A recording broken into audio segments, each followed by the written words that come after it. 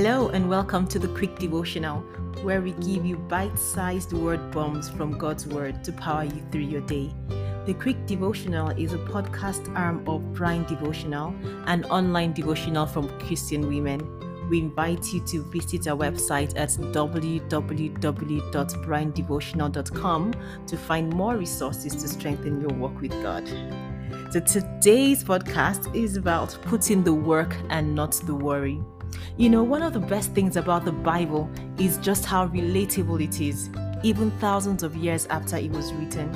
For example, if you're like me, work can often get you down.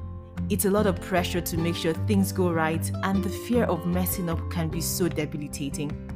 But the good news is that there are ways to deal with this kind of anxiety. The Bible, for example, has a lot to say on the matter. A few years ago, I was reading Philippians chapter 4, verse 6 to 8, and it totally changed my outlook on work stress.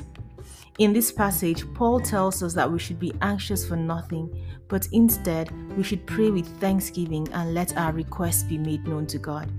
And if we do this, well, he says that the peace of God will guard our hearts and minds through Christ Jesus. So there you have it. If work or life in general is stressing you out, simply pray to the Lord. Give thanks for all that you have been given and trust that He will help you handle the rest. So many of us are faced with the temptation to worry.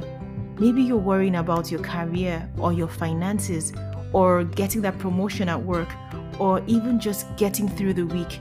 Sometimes it feels like we can't escape the cycle of worry and anxiety. It's a constant part of your life.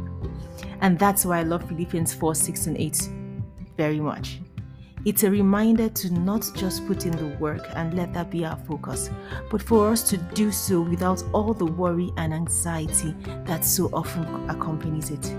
So today, remember to put in the work and not the worry. If what you sow is what you reap, but then why are you sowing worry so heavily? What do you expect to harvest from all this worry and anxiety that you're putting in? Again, my reminder to you today is put in the work and not the worry.